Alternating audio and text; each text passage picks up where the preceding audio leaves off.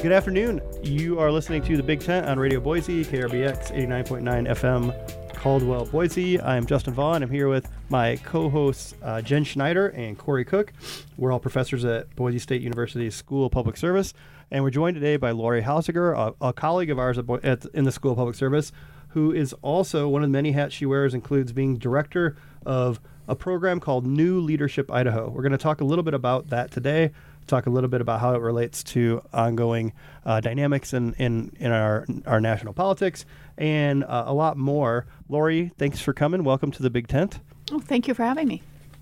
So, New Leadership Idaho. Tell us a little bit. What is that about? Why? How has it evolved? Well, it's part of a nationwide program that originated with the Center for American Women in Politics at Rutgers University, and they have spread out and had one of these programs in a state, in as many states as they could, and Idaho was lucky enough to get one, I think partly through the efforts of Gary Moncrief, who had spent some time at the center, and so was good friends with Debbie Walsh, and so they thought of Idaho. So we have one before many states you might expect. So how long has it been here? This is going to be our 5th year, and it's my 3rd year directing. So the first 2 years were run by Melissa Wintrow and Shelley Poole. Great. And what is it? What does this program do? Well, it's really meant to encourage and equip young university-age women to pursue leadership and public service more generally. So we all know the stats about how underrepresented women are in government, and all the stories in terms of women being asked if you could change the way the country is going, what would you do? And twice as many women as men will answer work for a charity rather than run for office. There's people that do experiments, and they put people in a group and they ask somebody to lead. And for volunteers, women will step forward as often as men and volunteer to run the group. And when the people then say, okay, now we want to have an election, the women sit down. They never feel like they're qualified enough. And so the men, they never have that problem, regardless of their qualifications. They're always willing to step forward. So the idea is that political socialization and this idea of that not being qualified, not being ready, is something we need to overcome with women. And so they need to have more recruitment, and men generally are recruited and asked to run at a much higher level than women are.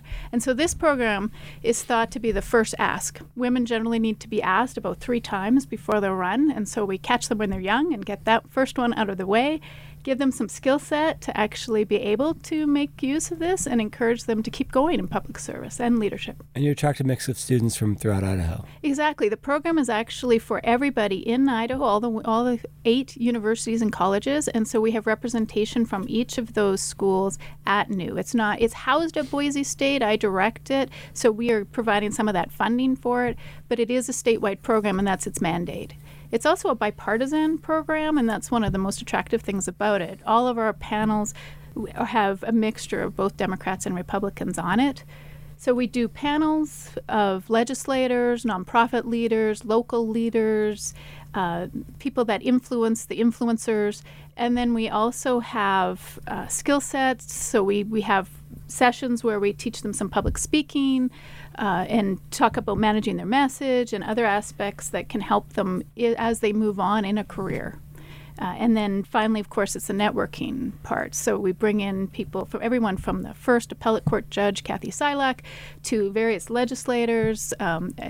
Christy Perry comes every year. We have Michelle Stennett, you name it.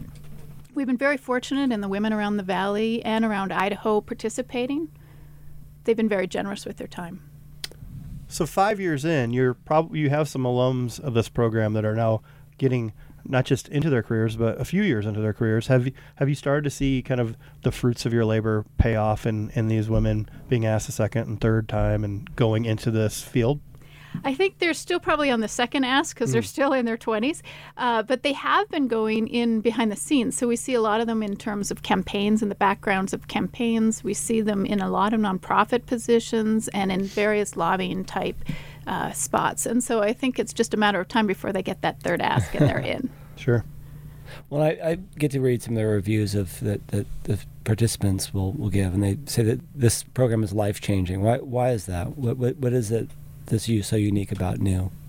I'm always surprised at just how amazing it is. I was involved right from the start as a moderator of the panels, but once I started directing and went into that 80-hour week, because it really is 8:30 a.m. to after dinner, I mean, it's just immersion. We eat, sleep, talk politics and leadership. They meet just an amazing number of women, and we put them in small groups with these women. And so I think it's a combination of just finally getting told, you can do this, you go for it. This is something that, look at my path. This is something that you could also do, as well as giving some skills and giving some confidence. So we do a survey of them, and at the start, you ask them, how many of you are thinking you might run for office one day? And it's kind of flat. There's not many on the left-hand side, and the ones that say yes, it goes up a smidge. But by the end of new, you ask that same question, and it is a diagonal line up with a good chunk of them saying, yep, that's something I now think I could possibly do. Those people did it, I can do it too.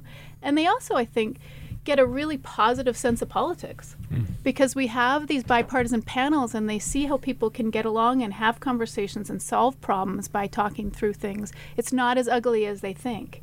And I think that's helpful too. Giving anybody a positive sense of politics is a huge accomplishment nowadays. Right? Yeah. Am I right in understanding they also do some role play or something like that at the Capitol? Or Yeah, absolutely. So one of the things we have them do is a week-long project where we take an issue that has either not passed or has passed the legislature, and we have them work on it through the week. We divide them into 4 groups. There's a pro group, a con group, a committee group that's going to hear this, and a media group. And the goal is by the end of the week, they're presenting before this committee, and the committee is asking them questions. It's a mock committee hearing, and the committee asks these people questions. We debate the topic out, and at the end, the committee votes to see whether this bill is going to get out of that committee. It's very fun. They do an amazing job. I can't believe how much they can put together in a week. Yeah, that's remarkable. And then you mentioned that they also get some skills building. And so is that through sort of workshops or panels they're going to? Maybe give us an example of that. Yeah, we bring in people like Red Sky to talk about how to manage their message and how to network and communicate, and what's your 2-minute spiel, what's your 30-second spiel if you meet someone, how do you actually show your strengths, highlight them in a very quick manner. So it's those kinds of things. So we bring in people to actually work with them, and they do break into smaller groups as well. There's also a diversity aspect of it to try to just expose them to as many different people as possible and to all the different issues that this state faces. What are you doing new this year? New, I guess, this year. How are you evolving? One of the things where we've added this year is something called difficult conversations. So that has a two-edged thing. One of them, these people are going to be going out into the workplace, and they're going to have to deal with some pretty tricky situations, right? And so there's going to be a skill set for that. But we also are trying to added a civility component as well, to just how do we have these discussions on hot button items without losing our minds, where we actually can hear each other and reach some kinds of solutions to tricky things. That's great. That's fascinating and obviously very valuable work. We're going to take a quick break, and we will be back in a little bit. We'll talk more about why programs such as this one are important in this kind of contemporary moment that we all find ourselves in. So stay with us, and we'll be right back.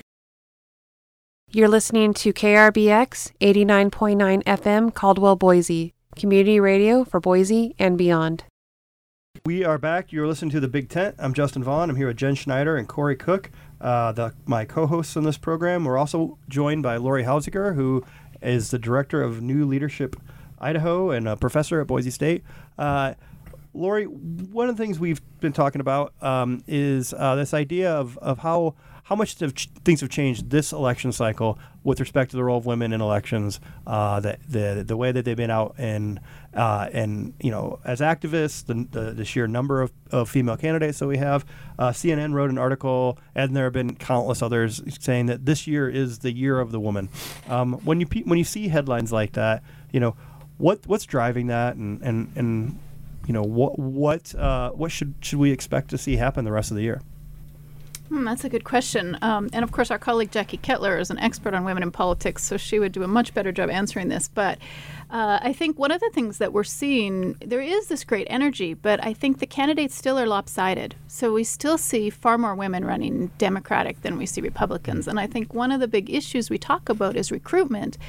And I think the one side that needs to do a heck of a lot more recruitment is on the Republican side. If the Democrats do very well in this election, then I think we will see a rise in women in office. If they don't, I'm not sure how much change we'll see. So I think that it's still a little lopsided. I feel like that has suggested a broader narrative, maybe in mainstream media in particular, that a lot of this is driven sort of by a reaction against Trump. But the way you just said it made me think, maybe that it's going to be more incidental, that it's women Democrats who are running. What do you think about that? Is this sort of an anti-Trump wave coming? Well, I think certainly we saw after the election, we saw a lot of energy, right? A lot of people getting involved in politics. And Jackie tells me that the candidates are much more diverse than we've seen before. So we could see some real interesting people taking office. But if the Democrats don't do well, I'm also not sure how much of a change we'll see. Yeah, so obviously we're still in primary season, but the last round of primaries, Democratic women did especially well in the primary elections, but most of those were safe seats where they're running against Republican and are expected to lose. Right. So on the one hand, it's a gain, right? You have more women seeking office, but in terms of competitive districts, it's still not remotely approaching parity. Right. Yeah. And so we see that happening here in Idaho right now. We have a female gubernatorial candidate that has really taken off within the Democratic Party. You see them announced recently that she would be running as a ticket with the lieutenant governor, which we don't have tickets in Idaho, but is more of kind of a reciprocal endorsement idea. But kind of further building on the excitement that there is in at least one of the parties for greater women involvement in politics. So if we don't see the Democrats who have recruited more female candidates this time around do well in November, what do you expect to happen? Do you think this still continues to build, or is it a blip that then goes back to the types of gender distribution that we've seen over the last many decades? Well, I mean, that's a good question, because if you think about the last year of the women, whatever the English translation of that is, 1992, I mean, that was a huge surge, right? And we didn't see a big growth after that. We haven't seen anything change dramatically after that. That was a big jump, but then it kind of levels after that. And so I think that possibly could happen this time as well. I hope not. I think the more people see women running, the more other women see this, there's then better sense of that's something I can do, right? And so, and certainly, I think one of the things that we have to think about with recruitment is often the issue is that they're just recruiting in the same places, right? In law and in business, and they're not recruiting in a more diverse field where women are more often. And so I think if we start to see more of that change, then it would have long-term consequences for sure. They're not just going back to their same old networks. I wanted to go back to something you said in the first segment about the young women that you're working with through New Leadership, and how a lot of times women just don't think that they're qualified, or they feel like politics are too messy or ugly. How much of it, I wonder, is sort of connected to the sense of not wanting to lose? In other words, I think it made me wonder if there's something gendered about what it means to lose an election, where we somehow men are more resilient in the face of that, and women not so much. That it feels like some sort of comment on a person's worth or something like that. I wondered if you had any thoughts about what's at the base of that. No. Well, we can just. Yeah, no, I mean, I think that's a really good question. I don't actually have a good answer for it. I mean, we see that across the board, right? We see that on surveys. Women are much more likely to put don't know on surveys. right? They really want to feel sure before they do something. Is that because, do they not run because they don't want to lose, or because they think there's others that are just better at that kind of a thing that should do it, right? I think that it's across the board. It's not just in politics, of course, that they don't think they're qualified. I mean, we know the imposter syndrome tends to hit women a lot harder. So I think it goes a little broader than that. And you study representation of women, obviously, in the judicial system. Why does it matter that women are seeking office at higher rates? Why is that important? That's a great question. And I think it really matters because they bring diverse things to the table. So in politics, we see that it doesn't matter which party you are. Women tend to hit on issues that are important to women way more than men would, but Republicans and Democrats. They bring different experiences to the table. They they have different assumptions. And so I think anytime you get better representation, you get a more complete answer to some very difficult policy questions. And that's in legislatures, but it's also in courts as well. In fact, courts are one of my favorite spots to see the difference recruitment makes. So a lot of the times you have appointments and they accept applications. And women are not applying for judgeships at the same rate as men either. And in Ontario, in Canada, they had an experimental pilot project where they actually had a selection committee that would reach out to people and reached out to more women. And the number of women applying went way up. And when they ran out of money and shut that down, the number of women applying to be judges went way back down again. So that recruitment factor, I think, is just really important for that gender. We're going to take another break, and we'll be back, continue to talk about this interesting, important topic with Lori Hausegger from the School of Public Service at Boise State University. We're going to run a couple quick messages, and we'll be back in a moment. Hi, we're Fatso Jetson, and you're listening to KRBX 89.9 FM, Caldwell, Boise Community Radio for... There's a period there, people. You stop, you pause. Well, no, I was emphasizing. I was going Caldwell, Boise Community Radio for Boise and beyond. We are back. You are listening to Radio Boise. This is The Big Tent. I'm here with Corey Cook and Jen Schneider. My name's Justin Vaughn, and we have on with us today Lori Hausegger.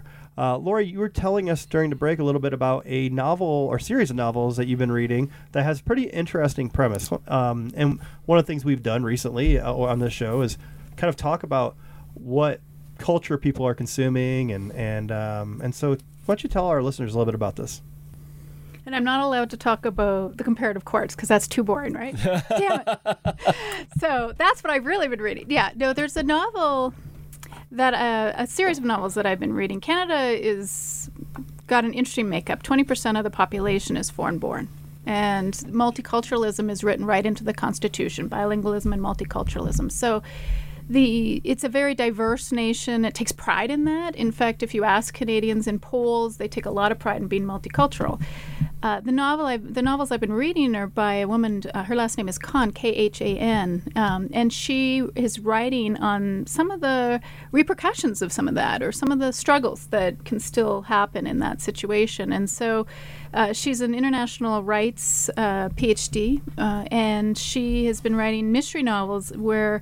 Involving her lead character is a police officer that's in a special unit, community policing in a sense, that handles these kind of tricky things when minority populations are involved. So the police actually send out a special unit to handle these things. And so the crimes are, for example, involve, it's how you have a devout Muslim character dealing in a secular world, right? And so it's been very fascinating just to see some of the difficulties of these different communities within Canada when we pride ourselves on being multicultural, all the things that we don't see and some of the ugly underbelly that can still happen.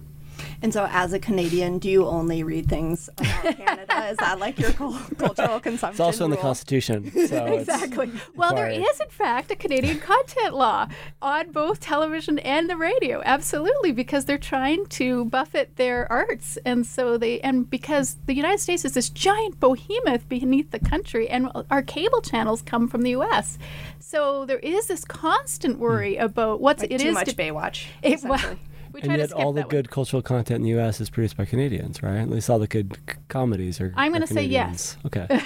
That's right. You may stay the head of the Canadian Studies program. We will allow that. That was the right answer. I will just say yes to that without any kind of facts to back that up. So yeah, I know the cultural thing is an issue, but no, I don't just read. Actually, it was American that suggested this novel to me. I'd never even heard of it before. Sure. Lori. The other woman I love is Louise Penny, who is also Canadian, and we could talk about Margaret Atwood too. There is a theme. See, there is a theme. Yeah, Margaret Atwood, man, she came to Boise State a couple years ago. What a fascinating figure she is. And of course, Handmaid's Tale is getting a lot of play on Netflix right now. Absolutely. Yeah, I had to come to Boise to have dinner with Margaret Atwood.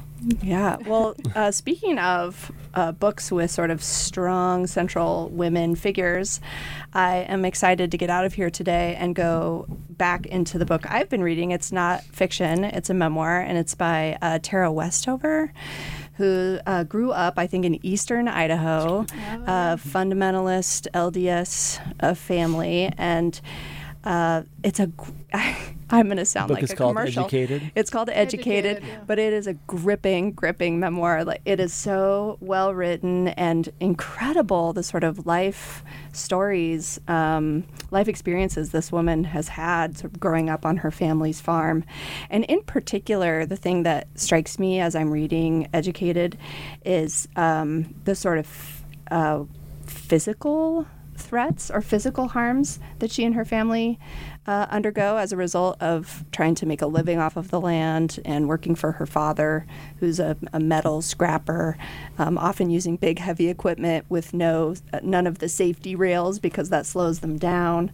And anyway, she ends up teaching herself things like trigonometry from a textbook that she goes and purchases and gets into college. And so that's where I'm at in the book. But it's such a good story. So highly recommend. If you haven't read Educated yet, give it a read. The one I've been reading is kind of linked to that. It's a little bit older. It came out 4 or 5 years ago, maybe 6 years ago. It's a collection of short stories by Sean Vestal, who is a columnist for the Spokesman Review, but also grew up LDS. And so the title of the book is Godforsaken Idaho. Got a lot of attention here and nationally. But so it's this collection of mostly unlinked stories, but that are all generally set in this part of the state, that you can really kind of identify with in terms of the setting, the stories. There's some he's very funny, but there's also real kind of almost gothic kind of dimension to it that you could kind of a male, more contemporary, Mormon Flannery O'Connor in a way, and so I think I'm like 75% done with that. He has a novel that came out more recently called Daredevils. That's also on my shelf of books to read. So, but certainly something that I would endorse picking up. And again, just as hosts of the Big Tent, and Idahoans, we only read books about Idaho or by Idahoans, right, which I think is the rule everyone should follow except for Lori. I'm violating that. I'm reading Bruce Katz's new book, which is called The New Localism. It's very similar to The Metropolitan Revolution, which is his previous book. The premise of the book is essentially that the federal and state governments are broken, and that to address sort of contemporary housing, transportation, other issues, it's going to be increasingly sort of local problems. And obviously in the Treasure Valley, we're experiencing a massive growth wave, and thinking about how sort of you work across jurisdictions to address local problems is something that comes up in the book. And so it is not an Idaho book written by an Idaho author, but it certainly has relevance here in the Treasure Valley, and something I would recommend to folks take a look at. Well, I mean, super relevant. There was that piece in the Idaho Statesman this week about the rapid growth here in Boise, and then another piece that got some national attention, I think in BuzzFeed, about how Boise is one of the top 10 cities in terms of disparity, salary disparity in the nation. Yeah, so we're the 7th greatest gap between rich and poor, and the 5th greatest gap between what they call, it's a Bloomberg study, but what Bloomberg calls the super rich and the middle class. And so this growing divide in the Boise metro area. And the statesman interpretation was that there's a lot of growth, folks moving in from places like California. But Canada, a lot of Canadians. Yeah. Obviously. But maybe not enough jobs to support that growing population base. So that it will be interesting to see if that has political ramifications moving forward. I also noticed they had something about working women in Idaho. They did. There was a piece about how this is one of the most difficult states in the nation for working women in terms of being able to afford daycare, to have equity in terms of wages and quality of life. So, which is fascinating, given the population here and the amount of families. Yeah. So, who's going to win and who's going to lose as we move forward? So it all comes full circle back to our original topic for today's show. That's about all the time we have for this episode. You've been listening to The Big Tent with Jen Schneider, Corey Cook, and me, Justin Vaughn. Thanks very much, Lori, for joining us, and all the best as you continue to do all this great work with New Leadership Idaho. Yeah, it's an awesome program. Thank you for letting me talk about it.